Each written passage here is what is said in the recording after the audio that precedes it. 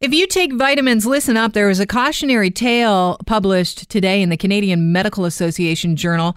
It's a case study of a Canadian man. Man's doctor sent him to a kidney specialist after discovering that this 54-year-old was producing nearly 4 times the normal level of creatinine. It's a waste product that often is measured to determine whether kidneys are functioning properly. He also ended up having too much calcium in his blood. And it is called hypercalcemia is what he was suffering from. He just got back from vacation. And so the doctor suspected that maybe it was because he spent 6 to 8 hours a day sunbathing while on a 2-week vacation. However, upon returning to Canada, his levels of this creatinine increased, and then the doctor started more investigation. They found out he was taking way too much vitamin D as prescribed by his naturopath. Here to talk about it, Dr. Brett Belchetz, Global News' radio medical expert. Welcome to the show. Good morning. This is the first time I've heard of creatinine, so I don't even know if I'm pronouncing it properly. Am I? Yeah, I'll help you out there. The actual pronunciation is creatinine. Okay, creatinine. Who knew? Not me, not the average human. Creatinine is it found in all of us?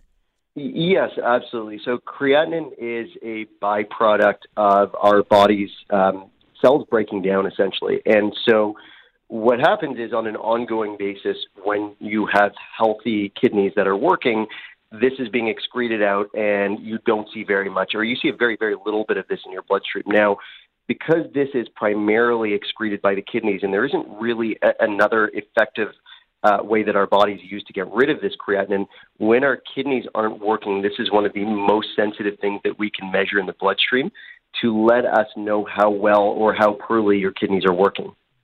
And so why did the vitamin D supplement cause an excess of creatinine?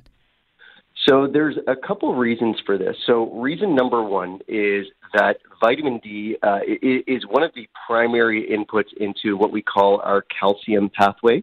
So when we have high levels of vitamin D, we tend to have higher levels of calcium, and that's just the way that our body works, and that's why anytime you're ever advised to take calcium supplementation, you're advised to take extra vitamin D as well, because our bodies are unable to intake and hold on to calcium properly if we don't have vitamin D. Now, if you take too much vitamin D, you end up with very, very high levels of calcium.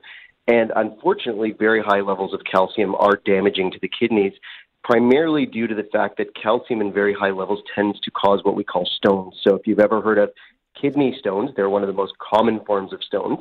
And when those pass through the kidneys, they can be fairly damaging to the kidneys. So that would be the first pathway. Interestingly, that's not the only pathway, and this is something that's been studied a fair amount.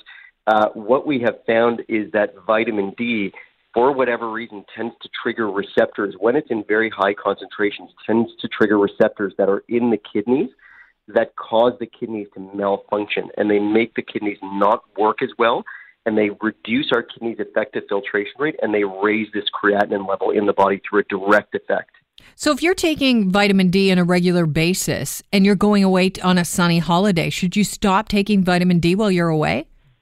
You generally should. You know, my advice on vitamins is that nobody who is not deficient in a vitamin should ever be taking vitamin supplementation. And there's tons of people out there and tons of dietary guides that tell you that you can never have too much of any given vitamin. None of that is accurate. Vitamins can be quite dangerous in excess concentrations, and most of us have no need of vitamin supplementation whatsoever. We're in our society, we have a very good diet. All of us have good amounts of almost all the vitamins that we eat. Now, vitamin D is something that much of the Canadian population is deficient in, but only in the winter months, and that's because we get so little sunlight. So not a bad idea to supplement your vitamin D during the winter when you're not getting sunlight, but on any given day when you're getting at least 20 to 30 minutes of sunlight, your body is more than capable of synthesizing enough of its own vitamin D that you do not need any supplementation. So if you take it on a regular basis during the winter here, don't take it when you're on holiday because you don't need it.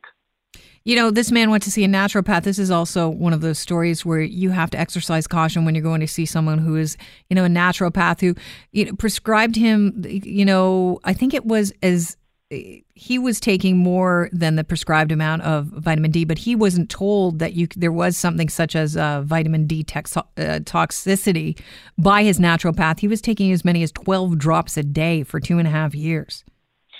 And again, it's very hard to know how bad that is without knowing the concentration of that vitamin D drop that he was getting. So right now, if you look at the Health Canada guidelines, they say that the average adult should only be getting about 600 units of vitamin D supplementation per day. The maximum amount you should be getting is 4,000 units. Beyond 4,000 units, it's considered unsafe for human consumption, that you can get toxicity. Now, the problem with these drops, and this is the problem with many treatments that you would receive from a naturopath or from an alternative medicine type environment, is that they aren't measured and they aren't controlled. So you don't know the specific dosages that you're getting, and you don't have all of the warnings that would accompany a product that were sold in a traditional Western pharmacy. So when you go to get vitamin D in a pharmacy, a Western medicine pharmacy, or you go to get any Western medication, it's very clearly spelled out to you to say these are the maximum dosages, these are the levels that you should not take more than, and this is how much you're getting in every single pill. And so this is always one of my cautions for anybody that's exploring alternative medicine, is that it may be okay, but the problem is a lot of the time you don't know if it's going to be okay or you don't know if it's not going to be okay because these medications haven't been properly studied, they haven't been properly labeled, and a lot of the time you don't know what you're putting in your body. I really appreciate your time today. Great information. Thanks so much, Dr. Belchetz. Thank you for having me. Have a great day. You as well.